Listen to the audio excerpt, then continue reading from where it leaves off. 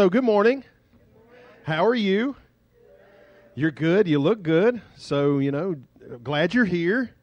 Maybe you could just fist bump the person beside you and say, glad you're here. I want to say, glad you're here. Some of you aren't fist bumping your neighbor. So I'm going to assume that you're still glad they're here, even if you're not acting like it. Whew. All right. All right. It seems everybody's kind of happy to see each other, or happy enough to tolerate one another, and that's awesome. I appreciate that. You ever hear about something so amazing that you are sure you're never going to see it in real life, like a Sasquatch or a printer that just prints without any problems? How are we in 2024 and printers don't just print? It's not that hard, okay? But something too good to be real, in other words. But suppose for a moment this legendary thing, the thing you couldn't think existed, is now in front of you and all your senses are overwhelmed. You don't know if you should laugh or cry or hug somebody or punch somebody. That's how I felt this past fall when I stepped into this mind-blowing wonderland known as a Brazilian steakhouse. Now, my sincerest condolences to any vegetarians and vegans who may be listening to this. You have my blessing to tune me out for about 2 minutes. It was a warm November evening on a work trip to Atlanta, and the sweet savor of searing beef and wood smoke greeted me at the door like an old friend, and something deep inside stirred a primal Neanderthal longing.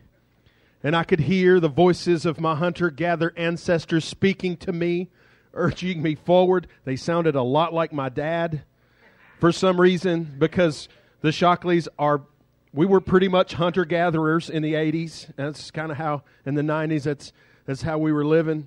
Now, we've settled into more of an agricultural economy at this point. But we were hunter-gatherers not so long ago. The noise in the crowd could not draw my attention away from the left side of the room, where huge chunks of meat were roasting over an open flame, skewered on swords, the way nature intended. A waiter ushered us onto a path that wound around a series of buffets and then placed us at the table, whereupon a man approached bearing one of these swords laden with the very finest ribeye, and he drew a small knife and he carved a medium rare piece off, which I received with great emotion. To say it was delicious is to say a sunrise is beautiful. You can't find the words to appreciate the symphony of flavor and texture that was happening in that moment. And that was only the beginning of a procession of servers in crisp black vests passing by our table, offering us the finest cuts of beef, one by one. And at long last, after some great time, my inner carnivore was satisfied, and I let the server know with some small amount of regret that I was done. Of course, we skipped one part of the story, the buffets that we passed. Lots of good stuff there, all kinds of breads and desserts and salads and veggies. Fine things, of course, but I took only the merest sampling because my real business was with the beef. Now imagine if we had passed that buffet and I had seen a big bunch of yeast rolls, and they were there. Anybody love yeast rolls? I mean, who doesn't love yeast rolls? It's good stuff. So the yeast rolls were there. Well, imagine if I had loaded up a plate with yeast rolls, and when I'd sat at the table and one of the sword-bearing meat mongers passed by and offered me this delicious goodness, and I said, no, thank you. I'm just here for the yeast rolls. That would not make sense at all. Now, I realize not everybody's into steak, and that's fine. That leaves more steak for me. I get it. It's okay. But why, if all you wanted was yeast rolls, why would you go to a steakhouse? Why would you bother? Now, look, I am not here to pick on picky eaters. If you're one of the people who just eat the yeast rolls, you do you, boo. That's fine. I'm here to tell you about another banquet that has been set before you. far greater than any steakhouse or salad bar or pan of yeast rolls. God has set a banquet of truth before you. And it's all good stuff, even the stuff that's not so sweet and not so easy to swallow. Now, near the end of Jesus' earthly ministry, he had an encounter with some religious leaders who were, I guess we'll call them picky eaters, spiritually speaking. Spiritually, they were like the kids who, no matter what restaurant you take them to, they're going to order chicken nuggets and fries. Maybe you're still one of those kids, and that's okay. But when God offers you such a banquet, don't be content with just to get the pudding, you know what I mean? God has got so much good for you, and you shouldn't miss any of it. Even the stuff that challenges you, that's a little difficult. These spiritual leaders we're going to talk about today, they were content with a few little spiritual principles to nibble on that made them feel pretty good.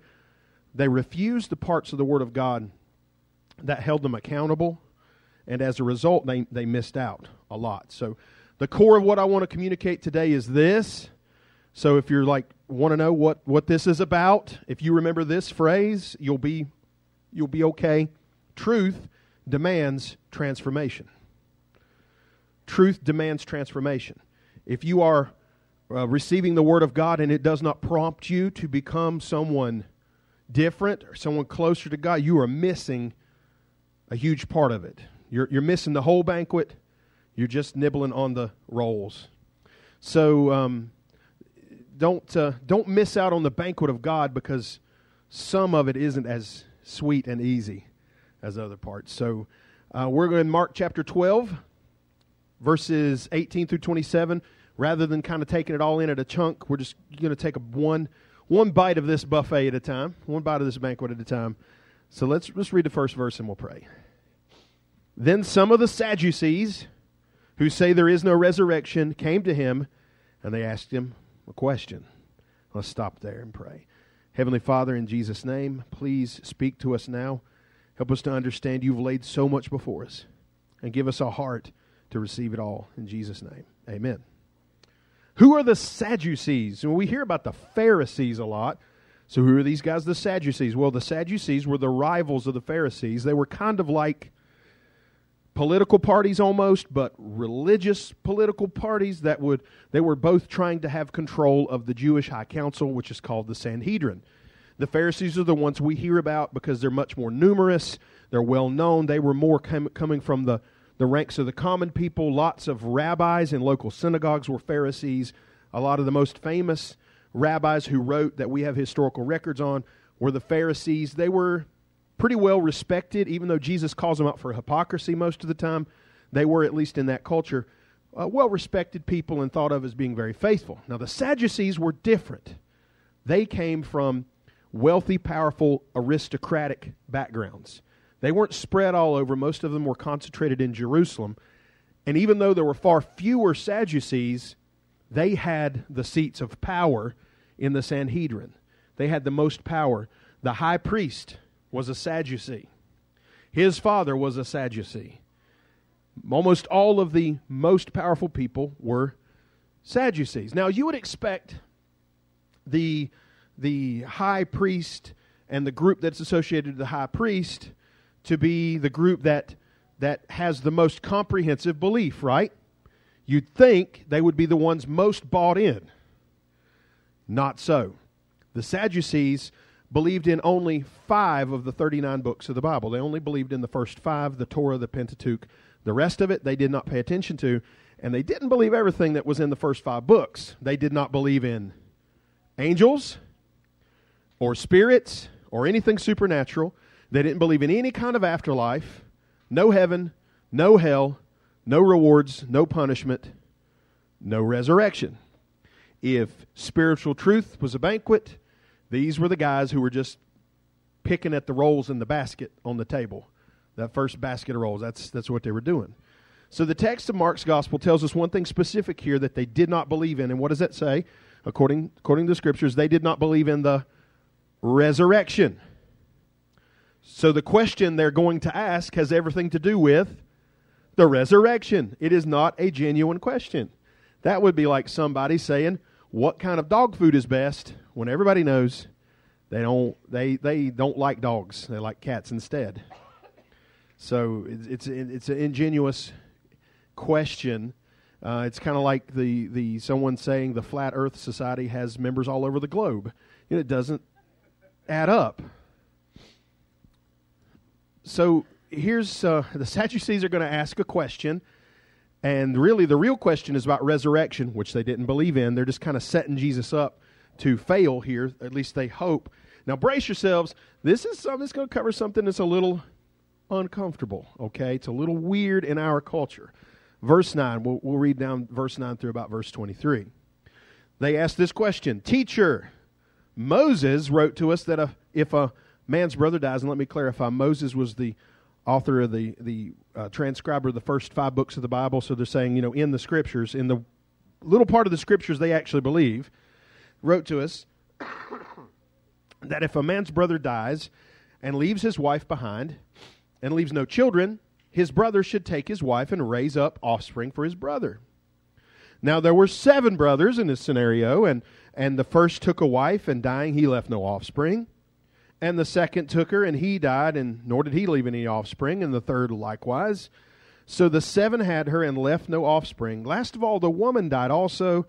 Therefore, in the resurrection, when they rise, whose wife shall she be? For all 7 had her as a wife. What do they not believe in? The resurrection. What are they asking about? The resurrection. So they don't really care about that. They're just trying to trip Jesus up.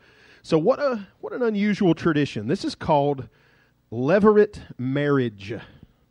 Levirate marriage. It was a tradition that went back from before Abraham. It was very old. And the idea was if a man died and left behind his widow with no children, his brother was supposed to marry the widow and have a child with her that would inherit the property of the deceased. That feels very weird in our culture. Dudes, don't be giving your eye to your sister-in-law. You're gonna get hurt. That's bad juju right there. Don't do it.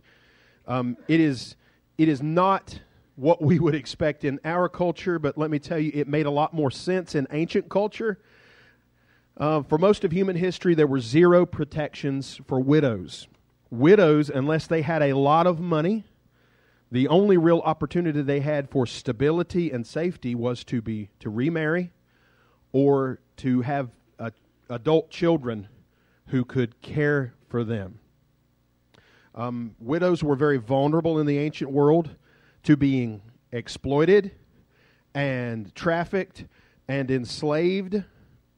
Unless a widow had somebody to provide for her, the only chance they had was to get married, to have kids. Now, is that fair? No.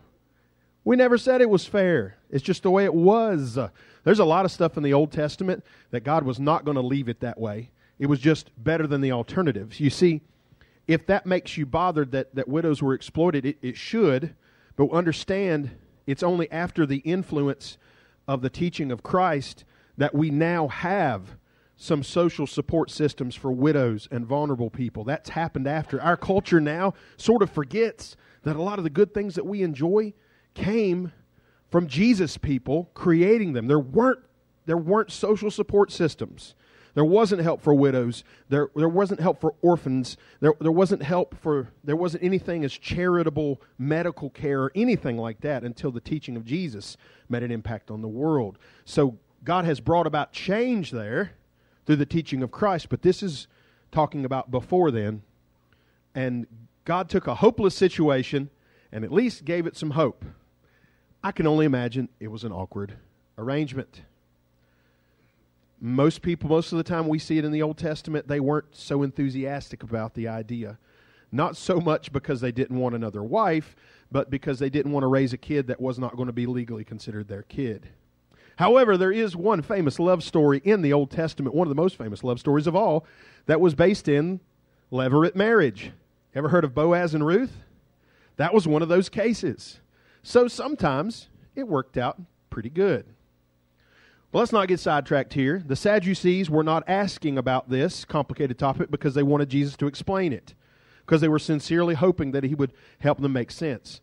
Levirate marriage wasn't even widely practiced at that time when this was happening in the first century. They weren't really doing that, not for a long time. They just want to trip Jesus up. They want to confuse him. They're asking how marriage works in the resurrection because they don't believe in the resurrection at all. Jesus answers them. Verse 24. Jesus answered and said to them, "Are you not therefore mistaken because you do not know the Scriptures nor the power of God?" He calls these men out for being spiritual leaders who didn't really believe in spiritual things. They accepted the spiritual truths that made them feel confident and made them feel superior, and they rejected the spiritual truths that held them accountable and required them to change their lives. They said they believed in God, but they did it on their own terms. They did not want to change. Well, things are about the same now. Most people would say, if you ask them, do you believe God exists? Most people would still say yes. Like over 80% of Americans still say yes. If you ask them, what do you think God is involved in our lives or cares about our lives? Probably still most people would say yes. But when it comes down to the idea that God is someone who can tell them how to live their lives, boy, that gets kind of sticky. That's the place where it gets gummed up. Most people have a view of God that is all about affirmations, the idea that spirituality is all about God fulfilling our desires, that faith is about us doing what we want to do and getting God's stamp of approval on it. Well, that sounds kind of nice, except we're notoriously bad at knowing what's really good for us. We think most of the bad deals that you've gotten a part of or bad relationships you've gotten a part of, it sounded like a good idea at the time. And it wasn't so good after all. See, we can't simply take the bits of spiritual truth that are comfortable and then refuse the parts that challenge us. Truth demands transformation. How can I explain this? Have you ever been responsible for a toddler? So you got some PTSD from that? Yeah, me too. Me too. Toddlers do not understand why they cannot carry the cat by its head, or flush a toothbrush down the toilet, or run out into busy traffic. They do not understand that. They think you are being unreasonable when you tell them that they cannot do these things. They do not get it. And so toddlers, one of the problems, the toddler years, they're very frustrated because they're being asked to behave in a way they don't understand. We are not so different. God has some expectations for us that we may not understand. That why have I got to live this way? Why have I got to do this? Why have I got to forgive that person? Don't you know what they did, God? Why have I got to be honest when it's going to hurt me to be honest? I don't understand. And yet God requires that of us. And we may find ourselves frustrated and confused about why things the way they are. Nobody likes being frustrated or confused, but I'm telling you right now, spiritually speaking, being frustrated and confused is not a bad thing. It's a good thing. Why? Because it's the opportunity now for you to learn and to grow, because you have run into something you don't know how to deal with, and this is your chance to deal with it. Goliath was the first giant David ever fought, but it wasn't the last. You know, Goliath had like 4 brothers. You don't ever hear about that.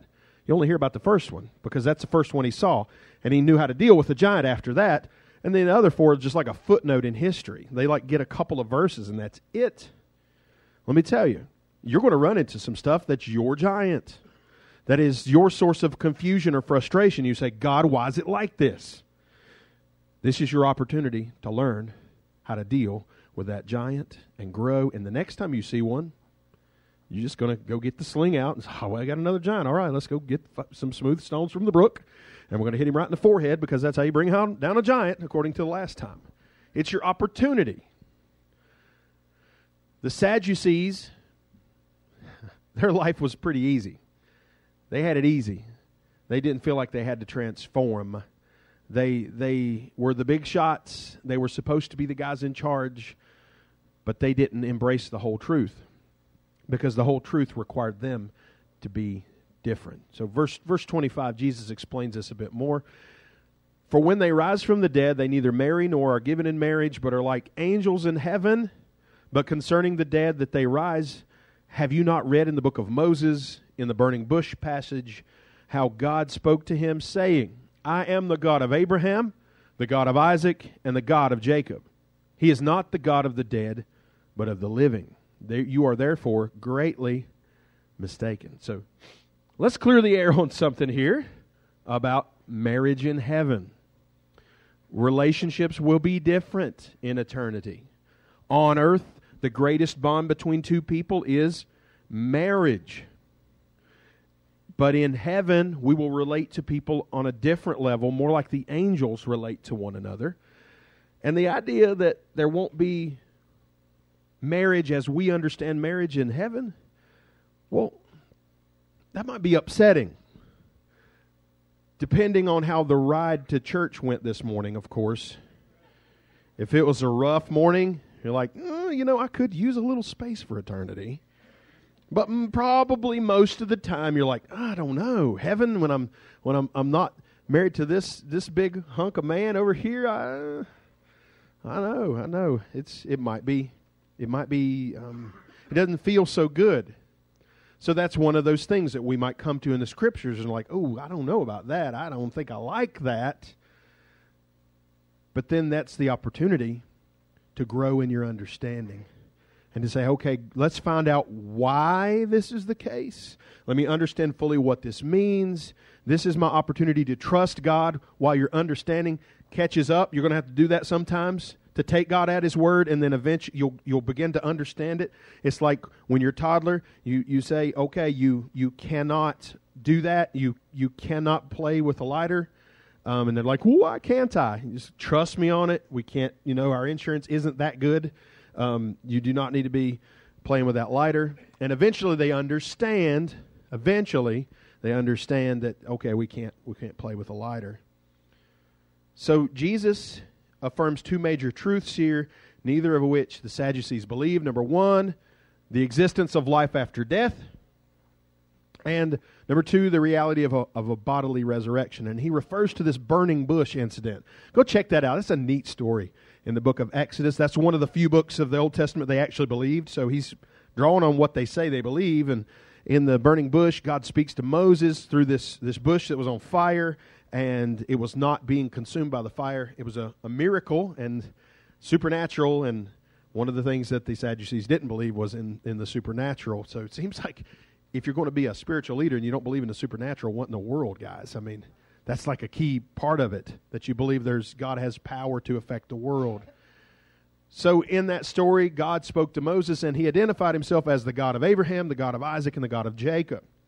At the time when that episode happened, Abraham, Isaac, and Jacob had been dead for hundreds of years. They were dead, and yet God spoke as if these individuals were living. Why is that? It's because the human soul is immortal. Your body's going to give out and die. But that's not the end of you. It's not like, okay, well, we're done. Punched my ticket. And then nothing for eternity. It's not like the lights are switched off. There's a life after this life. And then there's the second part, the resurrection part of eternity, where, when a believer passes away, their spirit goes to be with the Lord, but the day is coming when the bodies will be raised and remade, not in the shape they were when they died, but remade and glorified and perfected, and be able to spend eternity not like a ghost floating around or anything, but as in a material form that can experience all the goodness and the glory of God and all that He's got for us. It's a really, really, really good thing. The seeds of the idea of the resurrection were all throughout the Old Testament. This is one of them. And they were fully developed in the New Testament. So the evidence is there. Why didn't the Sadducees believe in the resurrection when the truth was there? Why was it more convenient for them to not believe in the resurrection? Why did they not want to believe in life after this life? Well, maybe because the life they were in at the moment was pretty good. They were wealthy, powerful, influential people. They had the money. They had the recognition. Their view of spiritual truth put them on top and allowed them to look down at everybody else. They could feel superior. The idea of afterlife, well, that messes it up, doesn't it? If we say that this life is not all there is and God is going to be keeping an account that He will call us on after this life, then suddenly having wealth and power and prestige in this world is limited in value. Now, look, you should work hard. You should show up at work tomorrow and you should work really hard and do your best, even if it's not appreciated, because God sees it and God will reward it. But even if you have super amount of success on earth, that's not the end of the story. Having success on earth is not necessarily the indicator that things are right with you spiritually, that things are right with God. You see, if there is life after this and there's an account after this, then all of what we gain on earth is temporary, only a fraction of existence. If this life is all there is, then the Sadducees were definitely winning. But if there's more to life than this world, then the Sadducees might lose. See, in light of eternity, earthly success is of limited value. There's another reckoning coming. And the reckoning might reshuffle the whole deck. Those who are last on earth might be first in heaven. And those who are first on earth might not be in heaven at all. The Sadducees had it wrong. This life isn't all there is. And if you don't embrace the truth and the transformation that comes with it, man, you might miss the whole thing. So we started this message in a steakhouse. Let's just take it to our house. You know, we're going to have another meal here. You know, every family has their own idea of what kids are expected to eat off their plate and what they're allowed to leave. And when me and Katie got married and had kids, we kind of had to agree upon what our expectations were there. I wasn't really any help because I pretty much ate everything that could not run from me. And some of the things that could, I'd just catch them. So I never remember Mom saying to me, say, Michael, you didn't clean your plate. She said, Michael, you've had thirds. You should probably stop. Good stuff. But you know, you got to work it out when you get married. You know, my wife's in the kids area, so y'all don't like narc on me if this doesn't come out right. But you know, different meal traditions. Like when she grew up, they would have spaghetti and wouldn't necessarily put a whole lot in it. In my family, we would have some meat and throw some spaghetti noodles in with it. It's a little different philosophy. So we had to agree upon, you know, what we were going to expect our kids to eat. I was no help because I ate all of it. But she said in her house there was a rule. They called it the no thank you portion, right? The no thank you portion. That if this is part of our meal, and if you don't like it, that's okay. You don't have to like it. But if it is something healthy and nutritious, you're going to be expected to eat a little bit of it. They called it the no thank you portion. So that worked. And I'm like, hey, that makes a lot of sense. I like that. So our kids have always gotten, even if they don't like it, they get a little bit of it. And I'm not going to ask them how they feel about that rule that we had here in this public setting, because they'll probably get so emotional about how positive they thought it was, and they would gush over what fabulous parents we were, and how the no thank you portion rule has made them healthier, stronger, wiser, more resilient people. And I don't want to, honestly, I don't know that they appreciated it so much at the time. But long-term nutrition was more important than short-term enjoyment. That's how spiritual truth can be as well, y'all. Not all spiritual truth is sugary sweet. Some of it is hard to swallow. Some of it is even bitter when it makes you face the stuff you've got to face. But just as your body would be unhealthy if all you ever ate was yeast rolls and pudding, your soul will be unhealthy if you only embrace the truth of the Word of God that is sweet and easy and does not require you to change. The Sadducees refused the resurrection, which is one of the best things ever, because it required some accountability on their part. And that's why they're so sad, you see. They're so sad, you see. That is good. That is top shelf humor. Aren't you glad you came today? They're so sad, you see, because they missed out. They missed out on eternal rewards because they thought life on earth was pretty good. Now, you have an advantage over these Sadducees, unless you are like hiding your secret millionaire status. You're probably not living an aristocratic lifestyle where you just, got tons of money and all of that. So you got the advantage. You can look around and say, there's got to be something better than this. You ever noticed all those old bluegrass songs are about heaven? Or like, man, life on earth's pretty hard, but hey, heaven's coming, because that was the reality that we've lived in. And most of us will have that reality that life is going to be pretty tough and pretty challenging, sometimes extremely challenging. So the idea of a life beyond this one sounds pretty good. But that's not really the point here. The point is this. You've got to embrace the truth that demands transformation.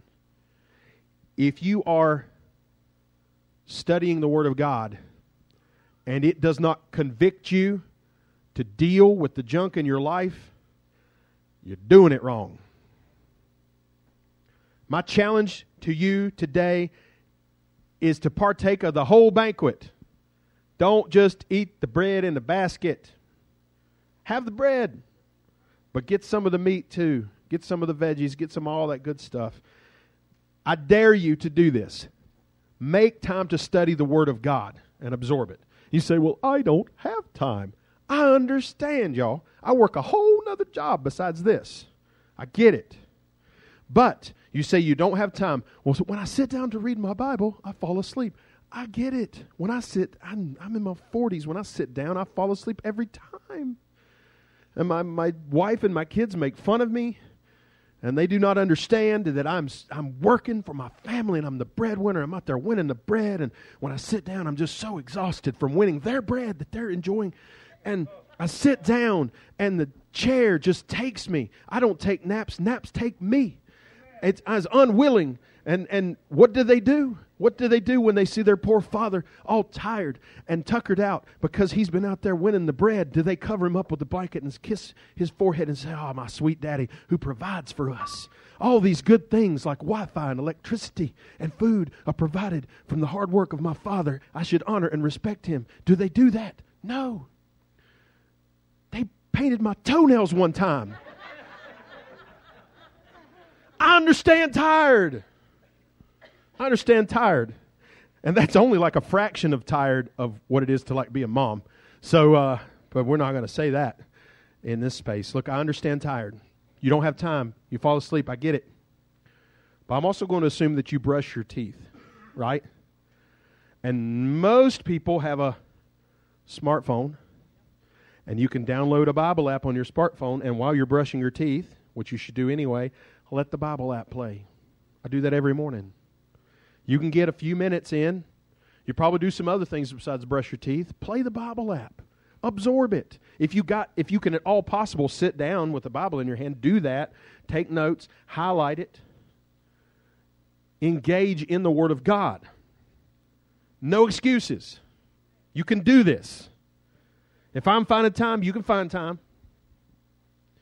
And then when you get to some parts of the Bible that make you feel a little uncomfortable, you're like, oh, I don't know if I want to live my life that way. Then stop and study harder on that. Don't just keep plowing through. Stop and sort that out. Okay? And maybe there's some context there that you don't understand. Like if you read through the law of levirate marriage, God's not requiring that of us anymore. So you don't need to hit the panic button on that because you understand it in context. But it's important that you understand it. And when you get to something that convicts you and you're like, you know what? That's right. And I'm not living that way. That's when you give it to God and you grow. That's when you really get into that banquet, folks. So there's my challenge to you. Find time for the Word of God somehow. No excuses. Even a little bit. Even a chapter. Even a few verses. Something. And then let God deal with your heart. Because that's how you're going to grow. Do not be content to be like a surface level Christian. Like only getting the mac and cheese and the yeast rolls off the buffet here. Get all the good stuff. Let's go to the Lord in prayer.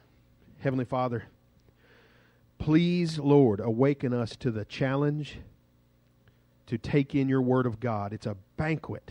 It's a banquet, Lord, and I pray we won't just take the things that are sweet and easy, but we'll dig in and we'll find the places where we don't understand, and we'll grow in our understanding.